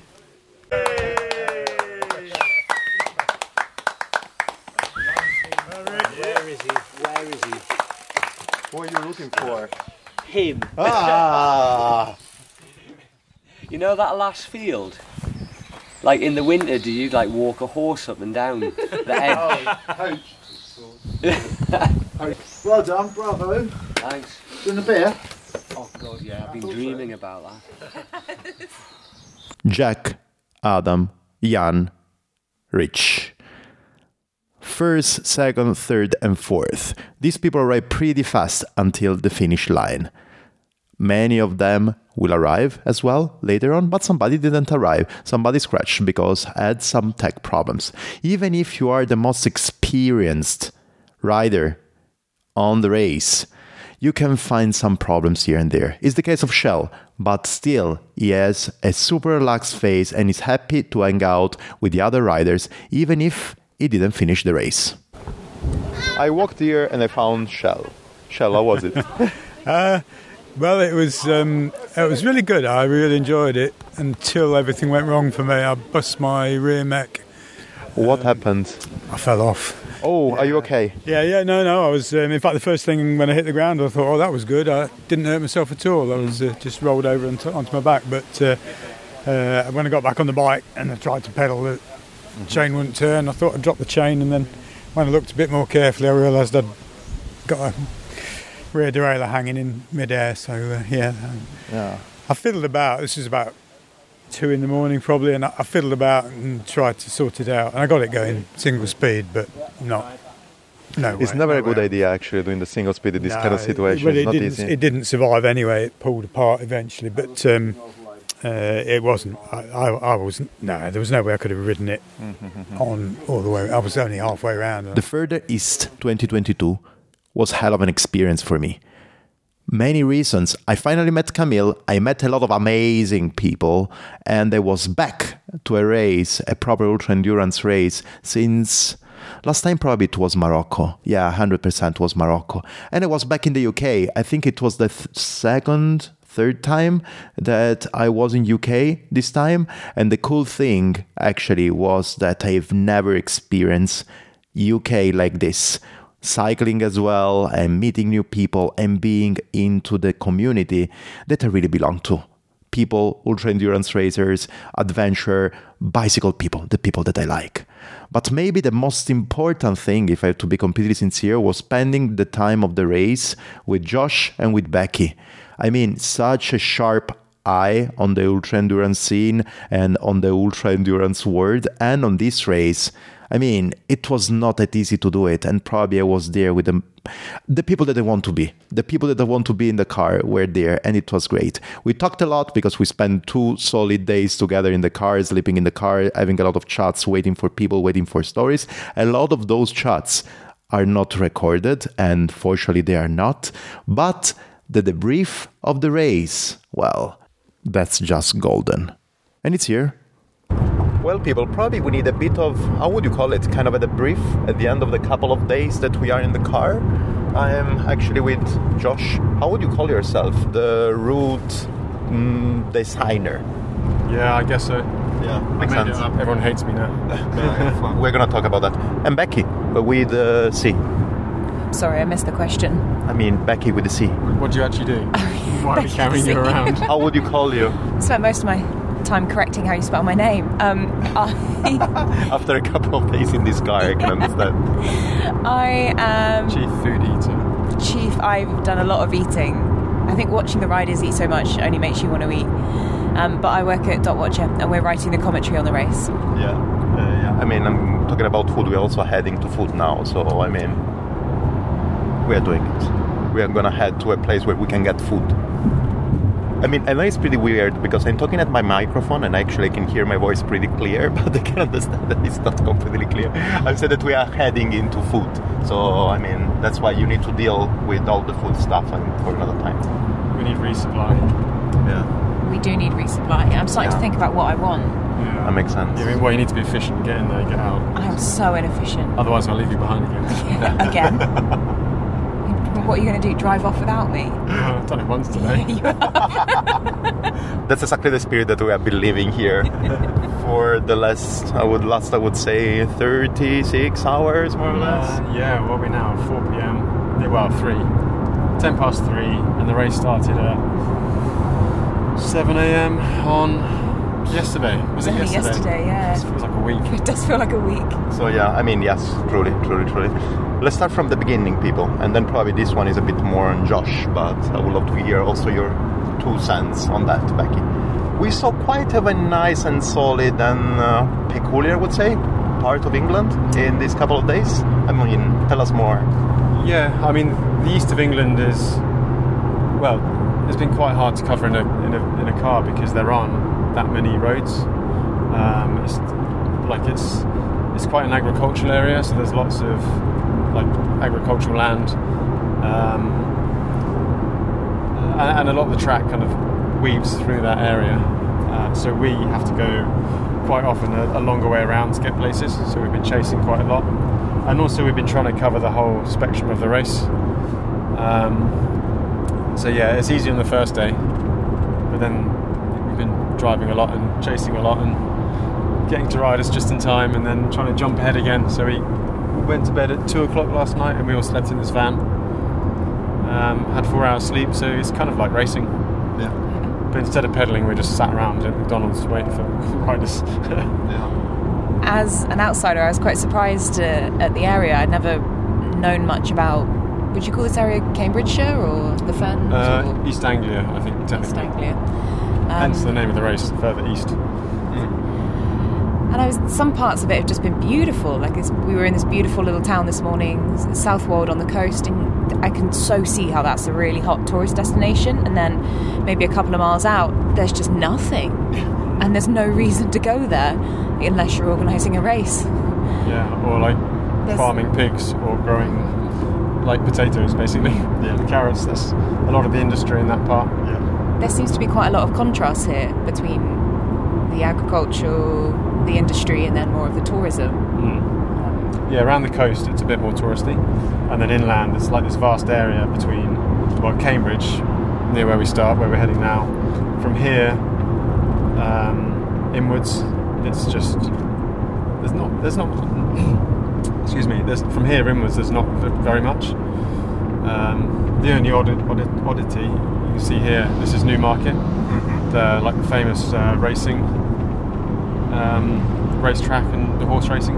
So there's a lot of wealth, but all the wealth came historically from the land growing stuff. Then this is the edge of the land, the edge of the kind of the east, and so it all comes back out. Because now we can get to London easily and Cambridge. Okay. Because it's all a lot of the Fens area is like the Netherlands. This is historically been marshland that's been drained, but obviously that means the soil is very fertile. So they have the big drainage dikes throughout, which kind of they pump the water out of the land. Which by now all the riders know very well what those entail when you're riding a bike, because you're high above, the land's lower than you are. You're the highest thing in the area, and it's bumpy, grassy kind of tracks. And then when you get towards the coast, it's very sandy. So I think I've been cursed this morning because of the sand. Yeah. Like you might as well just ride down the beach. I mean, something that actually I heard a lot on day 0, I would say, so the day of the raffle and the day where we were there camping and stuff, it was, this is going to be my first race. It's going to be, I chose that this was the ideal first race for me because it's flat and easy. What did you see there, people? It might be a little bit flat, but it is not easy. I think the elevation profile belies the difficulty of the race, because you can't quite see the terrain that you're riding on, and even the elevation profile may look flat, but there are good chunks of it that are just constantly rolling. It's not an easy place to ride. This is where I've grown up riding, and what I've said to you when we've been talking over the last few days, I think it's why I've always been quite good at the long distance endurance stuff, because you go for a 2-hour ride here and you're pedaling for 2 hours, whereas if you go for maybe a 2-hour ride in, say, the Alps, maybe an hour and a bit of that is pedaling uphill, and then the rest of it's freewheeling, and there's just no let up. It's constant. You're always on the pedals. So it's a subtly different effort, I think. And because you're doing that, you're maybe burning a bit more energy. You're going slower. You're on grassy tracks, maybe a headwind. The first 100 miles are a block headwind. And then this morning the wind's changed, so all the riders have make it to the coast, the eastmost point. It's 60 miles into a block headwind on the way back. Yeah. So it's just really unrelenting. It's very attritional. I would say, people, that the both of you, but I would say a bit more Becky there, you are kind of experienced on the fields, the people that are taking part to this kind of event and everything. But actually the comment that we heard a lot between us in this car was, we didn't know so many people riding it. Probably you know somebody because maybe you ride in the same time, in the same place, people, I don't know, for random social media, but most of the people look a bit, I don't want to say newbies, but for sure it was a niche. Why do you think this happened? I think there are a lot of rookies here because people probably looked at a race that made sense to be their first race, so something that's easy to get to, not too long, not too hilly, doesn't have the challenge of being super remote or any extreme weather conditions. Well, and on paper anyway. On paper, yeah. And they probably thought this ticked the box, and I think we mentioned it that if you look at the race at face value, you'll likely be a bit mistaken, and I think some riders have found out just how hard riding this course has been, because there is just no rest. I think it makes a very good first race, because you might come into it thinking it's going to be easier. I mean, there's never an easy kind of ultra race. Riding 400 miles on your bike in one hit is never easy. It doesn't matter where you are. Absolutely. But I think it probably it challenges riders in a way they probably didn't expect when they signed up for it, and that will be a great stepping stone for the tougher challenges which might come in bigger races. Because a lot of races, you might go 400 or 500 miles, it might be very easy, and then you get the kind of these challenges and you don't expect it. But here I think it's there's a lot of kind of unique challenges which, because of the area, they'll feel something similar if they were 3 or 4 days into a different race. So I think it's a good beginner race.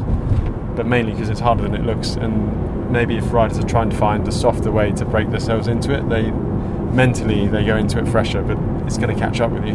Yeah. And you're going to learn some lessons from it regardless. And I'm sure there's a few riders that maybe use this as their first like bikepacking or ultra event, and are now maybe scratched, but I can guarantee you today they're probably thinking, well, if I did this or did that, breaking down, and it's part of the learning process, and experience wins in these things.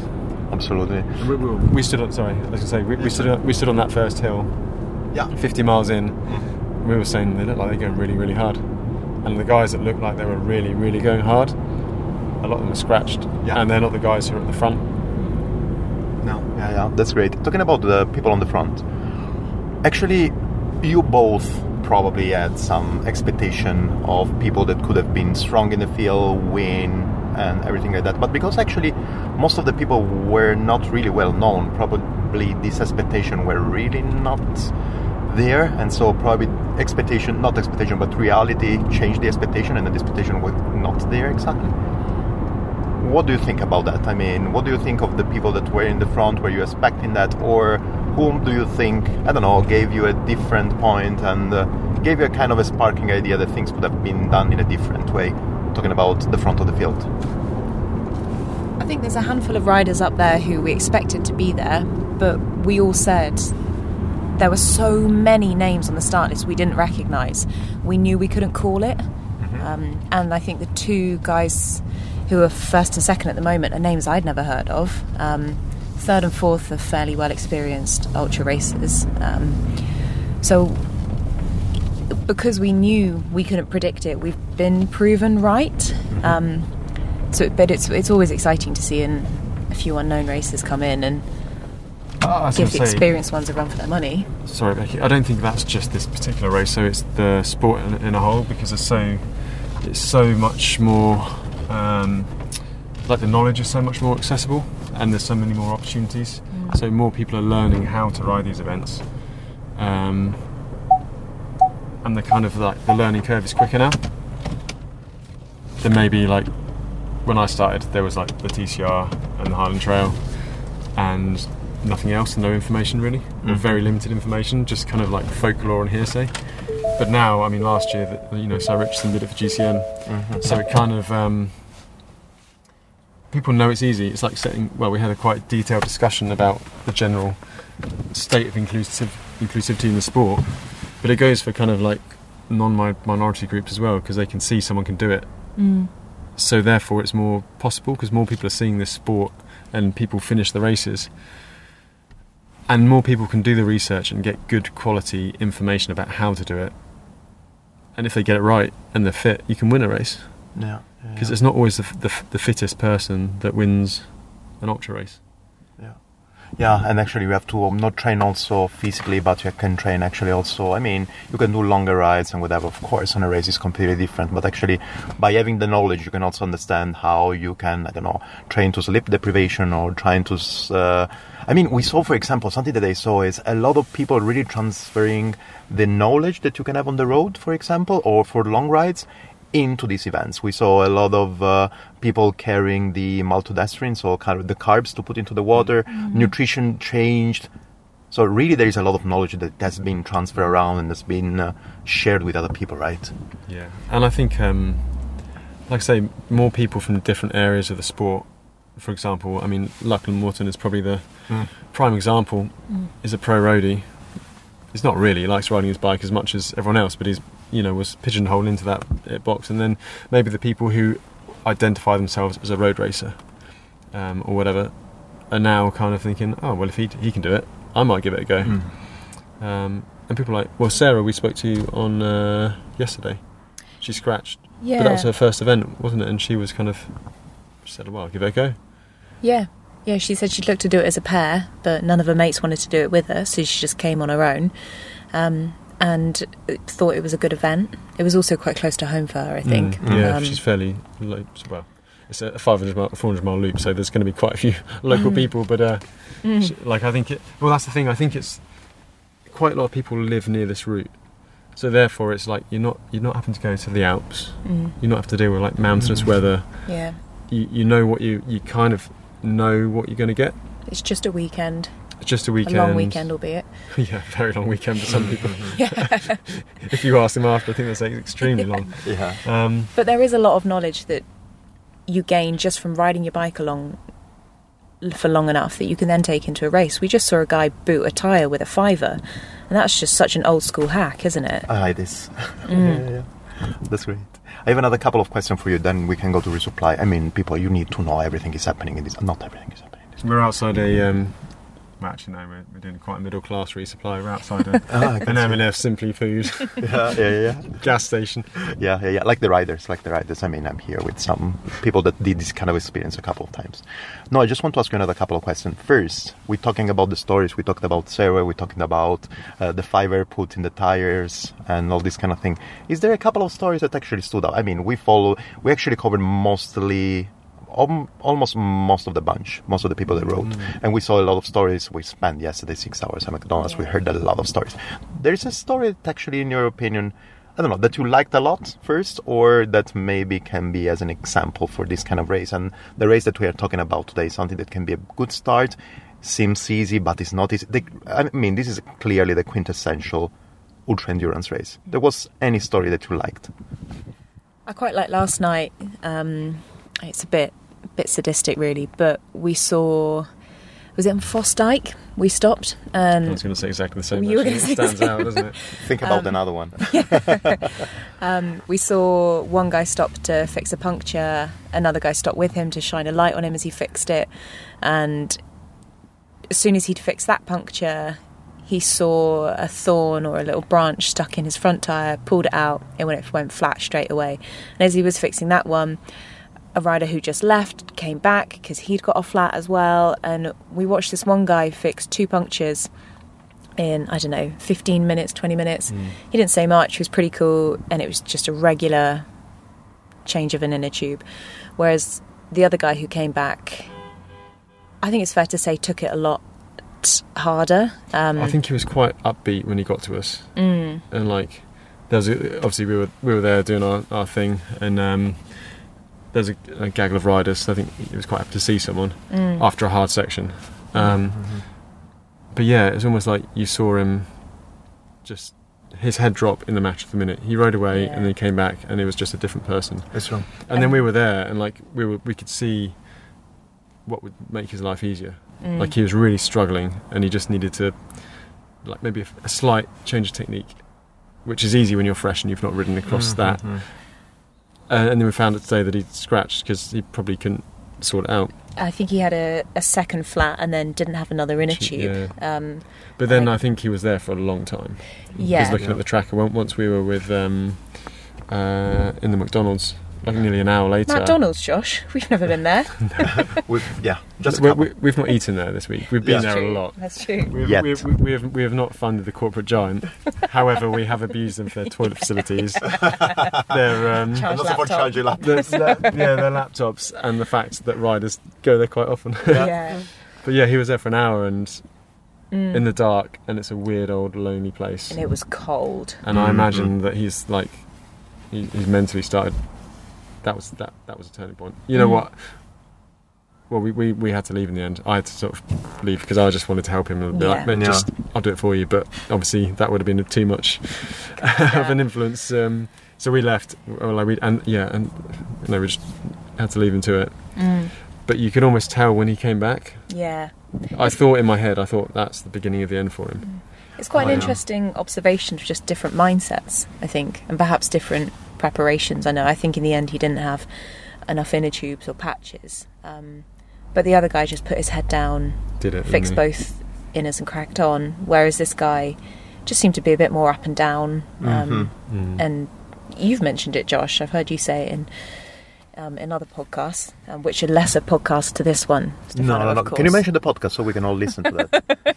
I'm really happy for that. These races are just about management, and that includes management of your emotions and where you put your energy at certain points. Of course it's shit. You're just in the hardest, probably most mentally draining part of the course in the dark, and then suddenly he's got a puncture and then he couldn't fix it. And then he's there by himself in a very weird place, and you can't just it's weird, isn't it? There, it's got a bit of an atmosphere to it, slightly spooky almost. Yeah. Like you can't see any. There's no real. There's nothing around you. You're the highest thing almost. And yeah, you can easily you could tell he was panicking.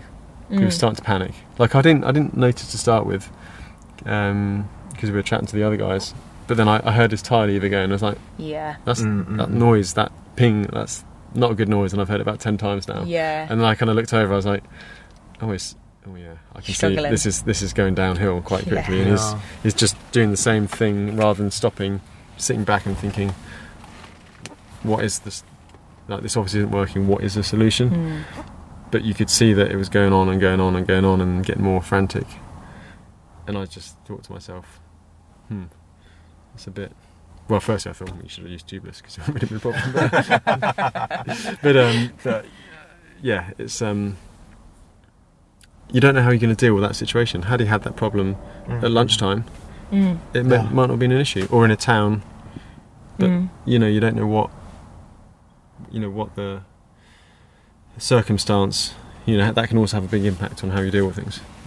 And I have to admit, I wasn't surprised this morning to see he had scratched. Yeah.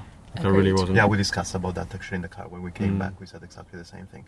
We saw actually his face changing. We saw the attitude changing, the mistakes making over and over. So it's interesting actually because I'm normally the other side of it. I don't normally do this. Yeah. I've maybe followed 1 or 2 races, and this is probably the most in-depth I've followed a race, especially with you doing your interviews and hearing and listening to people rather than just maybe spectating or seeing people go by, and it's quite interesting. Yeah, it is. And I kind of think I can relate to them obviously because you can't fight these.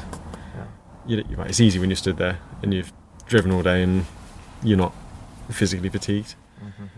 But you kind of empathise and then you want to help, which you can't do. No, unfortunately. Get told off by the internet. I have the last thing. Yeah, that's the last thing that I want to ask you. So, people, you have been following and racing. I mean, really, I'm super fortunate being here with you in the car. And I learned a lot also in this weekend. Looks like actually a month, not a week. Thanks a lot for that. Yeah, it does. And so, actually, you raced a lot of these races. You know a lot about that. And actually, also, this race is different. It's different for a couple of things. It's different because it's a further race, so we know that actually Camille Faber on the races are a bit different than others, but still the further Perseverance, I think it's called, in the Pyrenees, and the further east, they're also super different, but they have a flavor that is kind of similar. What place do Camille's races and the further races where we are all involved now have in the ultra endurance world? Because we discussed about that a couple of times. We saw a different crowd, we saw different people, we saw different spirit. What's the place of Camille's race, of the further races, into the ultra endurance world? I wrote about the further Perseverance race, and something I did remark on is just how hard it is to define, because it doesn't really sit within the spectrum of typical ultra races. It's not like anything else.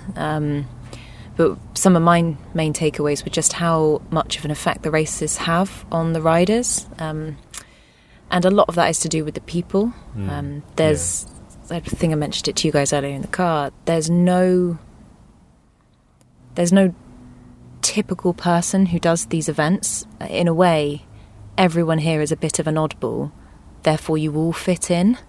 There was no group of guys who look the same. I think everyone just feels pretty welcome because no one looks too similar or acts too similar. I think the reason that is as well is because it's not a big commercial race. Camille's pretty anti-commercial. Is anti kind of having logos and flags. They're all like I'm here representing Hunt, Bike Wheels, as we are a small sponsor of the event, and the rules are no flags, no banners. Yeah, There's a Hunt Easy Up, but mainly because he needs the shelter if it rains. Yeah, it makes sense. And there's Albion who sponsor, but it's he's quite specific about the fact that you're not gonna get it like adverts pumped for entries on social media. I think there was 80 or so riders that expressed interest, and 36 turned up in the end. But it's quite a kind of like you have to really want to do it. you're not going to get a reminder every kind of 10 days that you need to do this and do that and the other, and there's not it's a very casual way of signing up. I mean, there's no entry form. To enter, you have to kind of A, find the Instagram page or find about the event and be intrigued, and B, send Camille a direct message and say, can I come and do your race? Yeah. And he'll probably say yeah, but then that's it. And well, you've got to persevere, I think, to get in, and just assume it's going to happen. Whereas some people maybe like the more, they like the goodie bag and the medal at the end, and maybe need their hands held a bit more in the entry process. I think you kind of, if you turn up on the start line, you've probably already, you've got certain attributes. Yeah. The application process almost selects the type of people who can get round. Yeah. Or even think about getting round. Sure. So therefore it's easy to get on with people because you've all kind of got the same weird, this seems like a good idea to send a bloke on the internet I've never met some money on PayPal. You've all got the same screws loose. With no kind of proper communication or a route till about 4 days before. You've got to be slightly trusting or slightly, Yes, you do have to trust Camille. Yeah. You do, and it's always worth it. But it's probably unnerving for some people. Okay. Yeah, and yeah, it kind of, I don't know. He managed to find an interesting, diverse range of people to come and do his events. Yeah. And on every side, right? I mean, in the riders for sure side, but also on the people that are here, right? I mean, we here in this car, or you that actually selected the track, or whatever. It's kind of, a weird spectrum of people that is around. Yeah. I guess it's maybe in the positive way, it's weird. Sorry, I don't want to say that you are weird. Yeah. Well, you got to be to one of them. True. Yeah, exactly. It kind of, I don't know. I think it won't be for everyone. Yeah. Some people want, the very organised race briefing, rather than Camille telling you to pick your number out of a hat and that's your start time. Yeah. It's kind of a reflection of Camille, I think. It's not going to be mainstream. Okay. I think on the first further Pyrenees, the very first event, Emma Pooley won it. Ex-Olympic champion or silver medalist, ex-world champion. And she said after she couldn't work out whether it was a bike race or just meant to be an art exhibition, a project for Camille's benefit, because his history is in photography. Yeah. And I think, Camilla's, obviously, I'd probably class him as more of an artistic kind of photographer. And I think there's a spectrum. At one end you're very organised, and at the other end you're very artistic, and you can't have both. So you need to have kind of balance. And if you have a different vision for a different event, then you take it as it comes. But if you want a posted out or emailed schedule and to be stuck to, then don't come to further. Makes sense. Cool, people. Dan, thanks a lot for this. I don't know. Do you want to add something? I didn't ask you anything. Well, I asked you a lot of things, but if you want to ask something or say something. Well, I hope you enjoyed it. Thanks for coming to cover it, and yeah, I loved it. Putting up with us for 2 days. Yeah, thanks for putting up with us. It's fine. I loved it. Whenever you want, again. Yeah. I'm pretty happy. Maybe we'll have a break for a while. Yeah, for sure. I hope so. Maybe a year. Ciao, people. Thanks, Stefano. Ciao. It has been 1 hour and 47 minutes. Did you enjoy it? At least half of how much I enjoy editing it. Well, let me know. You know how to do it, right? Calamaro, CC, or Broomwagon Podcast on the Instagram. And let me know what you think. And also remember to rate, review, and do whatever with this podcast on your provider. Can be Spotify, can be Apple Podcasts, can be Google Podcasts. You will find me everywhere. And please, if you just can drop a comment, it's really appreciated as dropping also some coins in my Ko-fi link down below. Oof, I really think I talk too much this time.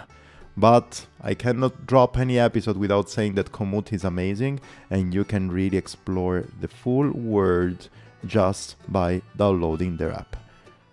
If you want to have an extra push, go on komoot.com/G like Greenland and put the code BROOM to get your extra region. I mean, I think that actually the best of the job that Komoot does is not only pushing us out from our beds and our lovely apartments for going out for an adventure and giving us the opportunity of doing it with the maps and everything related to that, but is inspiring us every day with their awesome content that they are publishing around.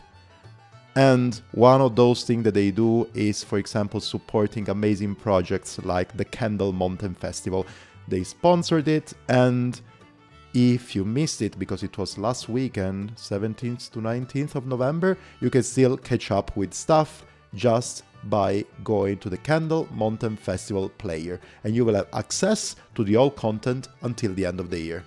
I did it. You have to do it as well, and it's the perfect present for Christmas. Too early to talk about Christmas. Just start thinking again about the further east that is gonna happen next year, again in East Anglia. For now, have a nice night, have a nice evening. Talk to you later.